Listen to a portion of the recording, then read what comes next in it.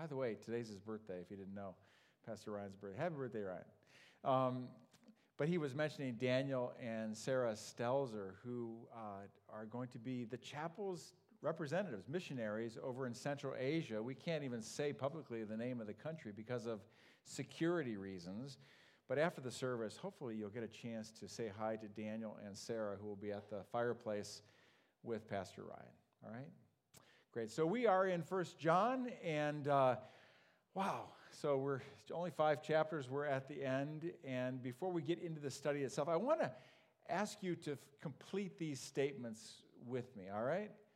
In your own mind, how would you say, more than anything I want, more than anything I need, more than anything I love, more than anything I'm seeking, more than anything I'm trusting, and more than anything I find comfort in. Now let me just back up here to the very beginning. More than anything I want, let me just go real deep. More than anything I want a cup of coffee in the morning. More than anything I need a cup of coffee in the morning. More than anything I love coffee.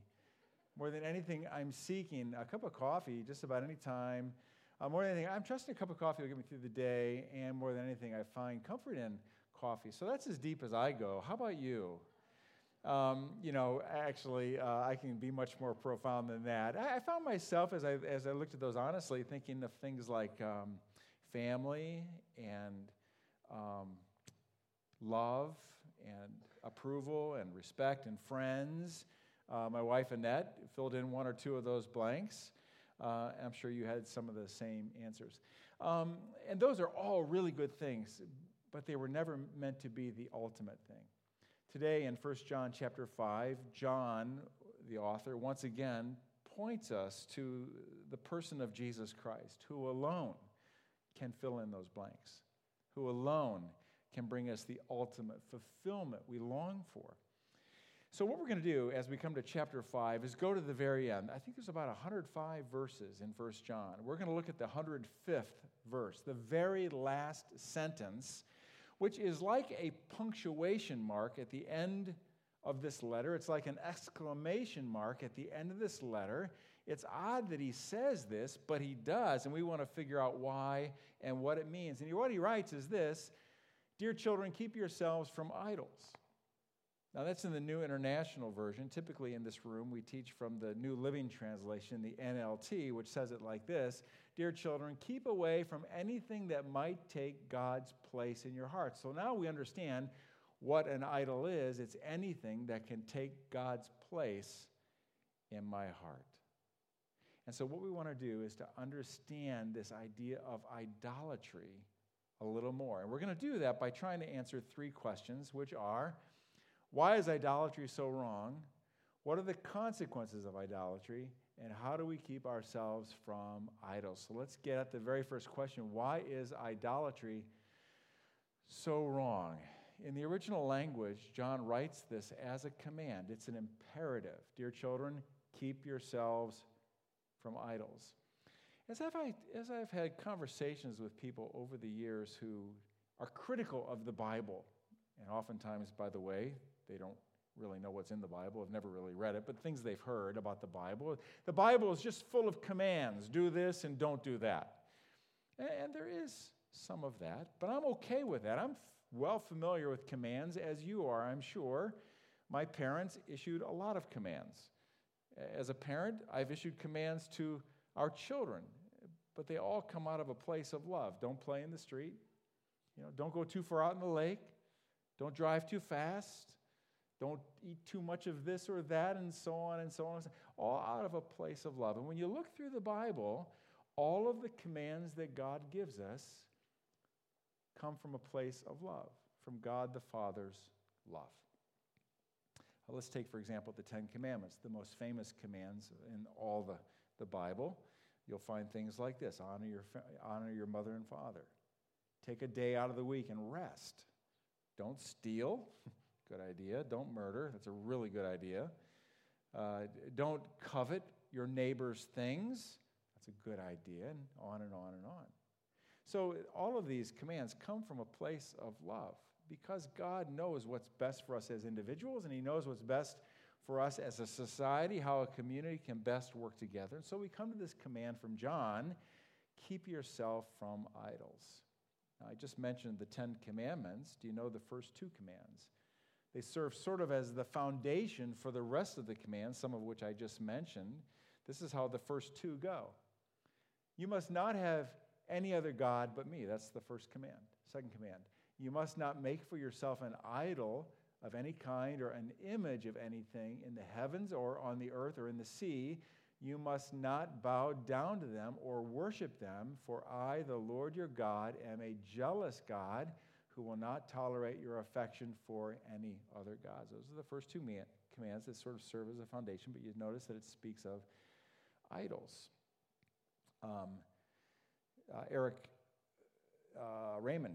Pastor Eric Raymond, talks about idols in terms of robbery and perversion. These are his words. It's robbery, idolatry is robbery, because we take what is due to God and give it to something else.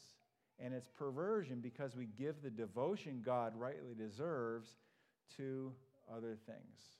That's what idolatry is. That's why idolatry is so wrong. It takes the rightful place of God. God deserves the title of our hearts, but sometimes we give it to other things. Earlier in the service, we read from Psalm 115. You notice the caution against idols, right? But you can read through the entire Bible and read it over and over and over. Be careful of idols. Be careful of idols. Right now I'm reading through 1 Samuel. Be careful of idols. Why is that? Because at its heart, idolatry is really about me.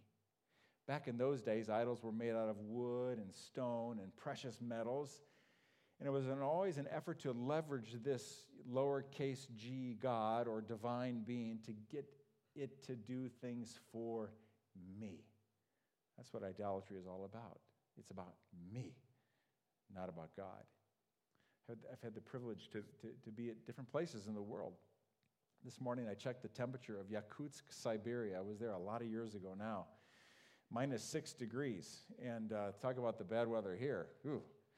Yeah. And I remember standing at a tree with cloth on the trees and money attached to the twigs and different types of paper figures on the tree. And that's what they worshiped, was this tree. It was an idol. In Mozambique, you can, and many places in Africa, you can walk through villages and see little huts in the backyard, little ancestor huts where the dead ancestors live. It's ancestor worship. It's an idol, trying to leverage those ancestors to make my life better. You can go to India and see millions of different idols. Idolatry is wrong because God deserves first place in our hearts. You probably don't have wood or stone or precious metal idols in your home, but we do deal with idolatry. Tim Keller, one of our favorite authors, wrote a book some years ago, a wonderful book called Counterfeit Gods. And in it, he talks about the type of idolatry we deal with in Western cultures. And I'm going to put on the screen some of them. See if you can relate to some of these. It goes like this. I have power and influence over others. Nothing wrong with having some power and some influence, but watch out for the power, or the idolatry of power. Or I am loved and respected by. Nothing wrong with being loved and respected. That's important. Watch out for the approval idolatry. I am able to get mastery over my life in the area of, it's nothing wrong with having control, but watch out for control idolatry. If this is one you deal with, this has been a bad year for you. Because of COVID and the politics, this is just out of control. And we feel out of control. I have a particular kind of look or body image. Nothing wrong with taking care of our body or looking good, but watch out for image idolatry. I am highly productive in getting a lot done. It's good to be industrious, but watch out for work idolatry. Last one. I have a certain level of wealth, financial freedom, and very nice possession. Nothing wrong with having money or things, but watch out for materialism idolatry. We can relate to all of those. And if we're not careful, we can let those control our lives and make it all about me. And the problem with all of those, they can go away. Anytime we worship at the altar of self, we will walk away eventually, ultimately, bitterly, disappointment. disappointed because God wants the title to our hearts. At the end of the service, I'm going to bring us on an adventure together. Perhaps the most prevalent, pervasive form of idolatry I just mentioned is the one of materialism. We're going to do a little family church project together, and I'll explain more about that, but it's in an effort to help dislodge or displace the idol of materialism as much as we can from the throne of our own lives, all right? So we'll get back to that.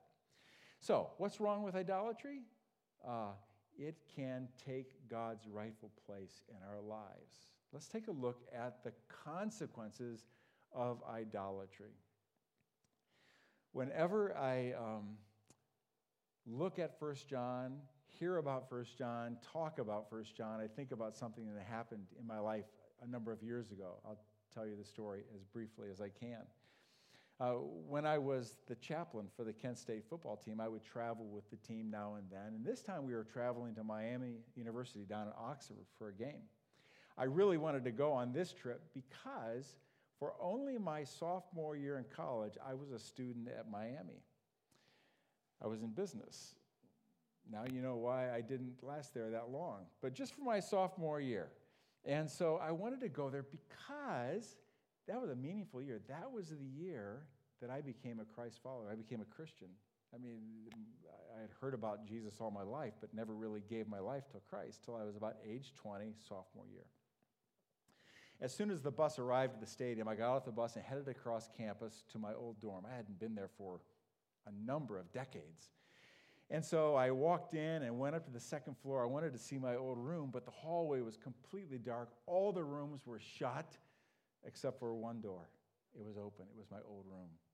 So I kind of edged up to the room and I peeked inside, and there was a young man there, a student studying, reading over by the window. I said, "Excuse me, can I just step in here for a moment and take a look at your room? I lived here many, many years ago, and I have some memories here." So we talked a little bit, and I said, Can I just share with you for a moment what happened to me in this room? He looked at me truly like, I don't know if I really want to know. But go ahead. And so I said, that year when I was a student here, I became a follower of Jesus. And the desk at that time was right here, and the chair was right here. And I sat here, and for the first time in my life, I read the Bible. And I didn't go into what I read with him, but we went on to have a good spiritual conversation. But I'll tell you where I read. It was 1 John. I'd never read the Bible. I started reading 1 John, and the words from the pages just jumped out at me. Wow, this is amazing. And a couple things really caught my eye. One is that I could have a relationship with God simply through faith in Jesus Christ. And that's throughout the letter of 1 John. It's amazing how God loves me and wants me to be in fellowship with him simply through Christ. But the second thing that struck me, and John is clear about this throughout too, is that we can be led astray. In fact, at one point in 1 John chapter 3, I think it's verse 7, he says, "Be careful that you are not led astray." You can too easily drift away from God. What is it that can make us be led astray? What is it that can make us drift away from God? Idols. Idols can make us drift away from God, who wants first place in our lives. And so we have to be really careful. So John ends this whole letter with, "Dear children, keep yourselves from idols." But what I'm interested in right now is the verse that immediately precedes that, verse 20, where John writes these words, "And we know that the Son of God has come, and he has given us understanding so that we can know the true God, and now we live in fellowship with the true God because we live in fellowship with his Son, Jesus Christ. He is the only true God, and he is eternal life." Now, this is kind of a reworking of what John has said throughout his letter. Let me just break it down for us a little bit. It's so worth reading. And we know that the Son of God has come, Jesus has come, and he has given us understanding so that we can know that you want to have a relationship with God, it's going to happen through Jesus Christ. And now we live in fellowship with the true God. I have a relationship with God because I'm connected to Jesus. He is the only true God, and he is eternal life. You don't need to go anywhere else. Now, when you think about this, what John has said, no wonder the very next words are, keep yourselves from idols. One author helps us understand why John would end with, keep yourselves from idols. He says, when we look to find our ultimate life in anything else but him, idols result.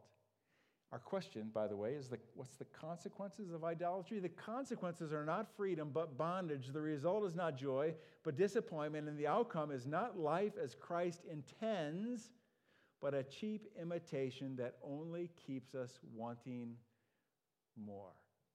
So no wonder John ends with, keep yourselves from idols. Why? Because God wants what's best for us. And it comes through giving him first place in our lives. And when we give ourselves to idols, whatever it may be, material idol, image idol, control idol, whatever it might be, we rob ourselves from a rich, real-life relationship, fellowship with God that comes through a vibrant walk with Jesus Christ, who alone wants the title of our hearts. So what's wrong? What are the consequences? We've answered those questions. Now, let's go on to how do we keep ourselves from idols? John Calvin was a Reformation-era theologian. He wrote these rather well-known words. He says, the human heart is an idol factory. Every one of us from our mother's womb is an expert in inventing idols. What that means is that it's an insidious problem. It is deep inside of us. We are like an idol factory. So how do we keep idolatry from attacking us? I'm reading a book right now by Eric Larson called The Splendid and the Vile. I actually heard President George Bush Jr. talk about this book. And it's a story of Winston Churchill in 1940 at the onset of the Battle of Britain, when the Germans came and bombarded Great Britain and England and eventually London.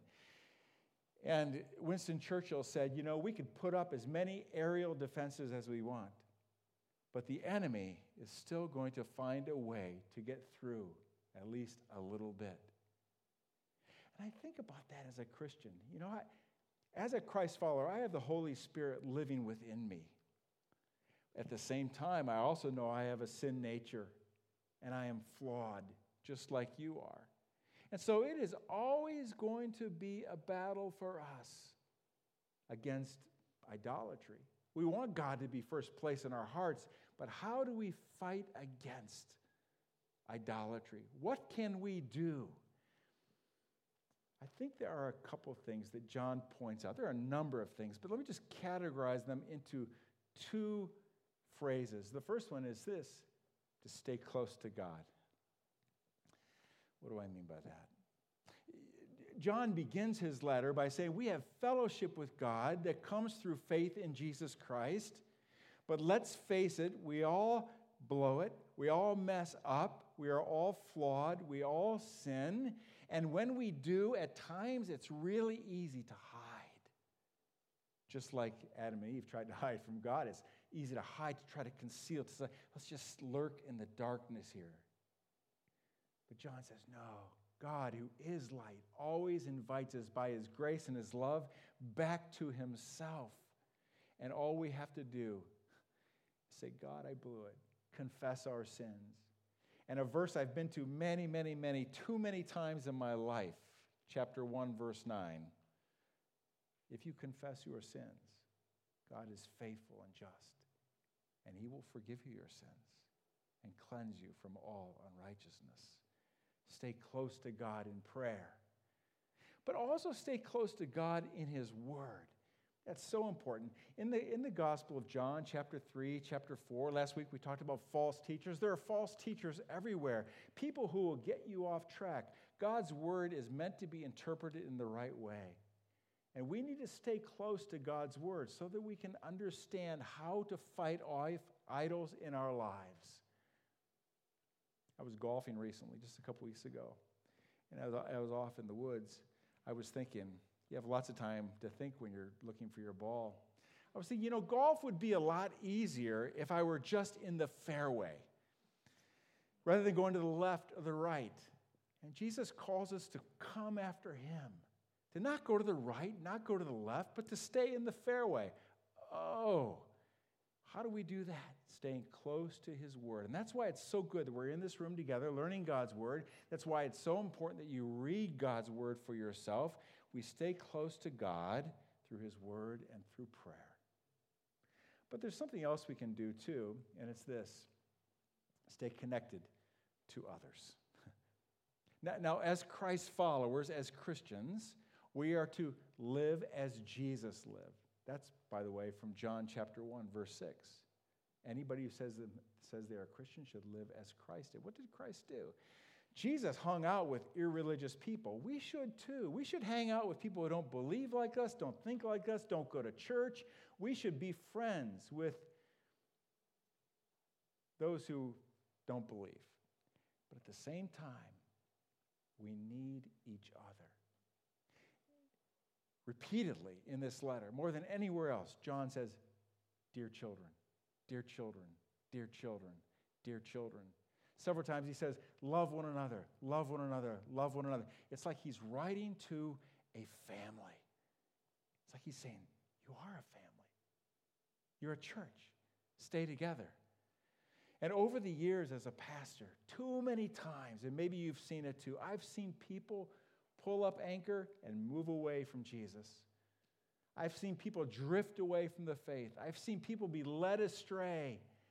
And almost invariably, it starts with becoming disconnected from other believers. We need each other. We need each other so we can learn how to receive love and give love. Receive encouragement, give encouragement. Be challenged and challenged. And know how to keep each other away from idols, which are always seeking to bring us down and displace God from His rightful place in our lives. We're family. So I mentioned this earlier. I want to close the service by challenging us to do something together as a family. It's Thanksgiving season. It's the giving season upon us now. It's also a COVID crazy time, a politically polarizing time, where right now it's hard to see smiles on people's faces, literally with masks. It's hard to see smiles on people's faces. But we want to try to change that a little bit. We want to practice some generosity. You know, one of the surest ways to dislodge the idol of materialism from our lives is by being generous. So a number of weeks ago, a very generous person from the chapel gave us a sizable gift and said, do something to bless people in your community. We thought, well, we could do this as a church. We could give it to some ministries we're connected with, but let's try this instead. Let's give every family in our church a shot at blessing somebody who is in their lives. So when you leave here, each family is going to receive a little gift card. I have one right here. A little gift card. This one's to Kroger's. It's only $20. It's only $20. But do you know, this could bless somebody in a special way. This is who it's for. This is who it's for.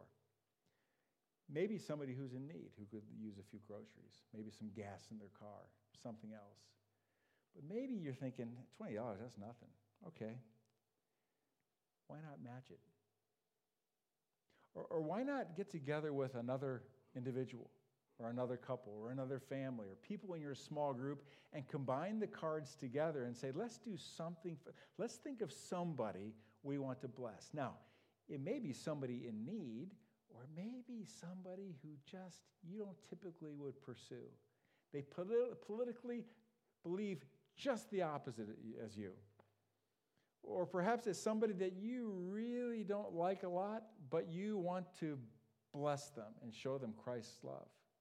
Somebody that you typically wouldn't even think about giving anything to, and you know what?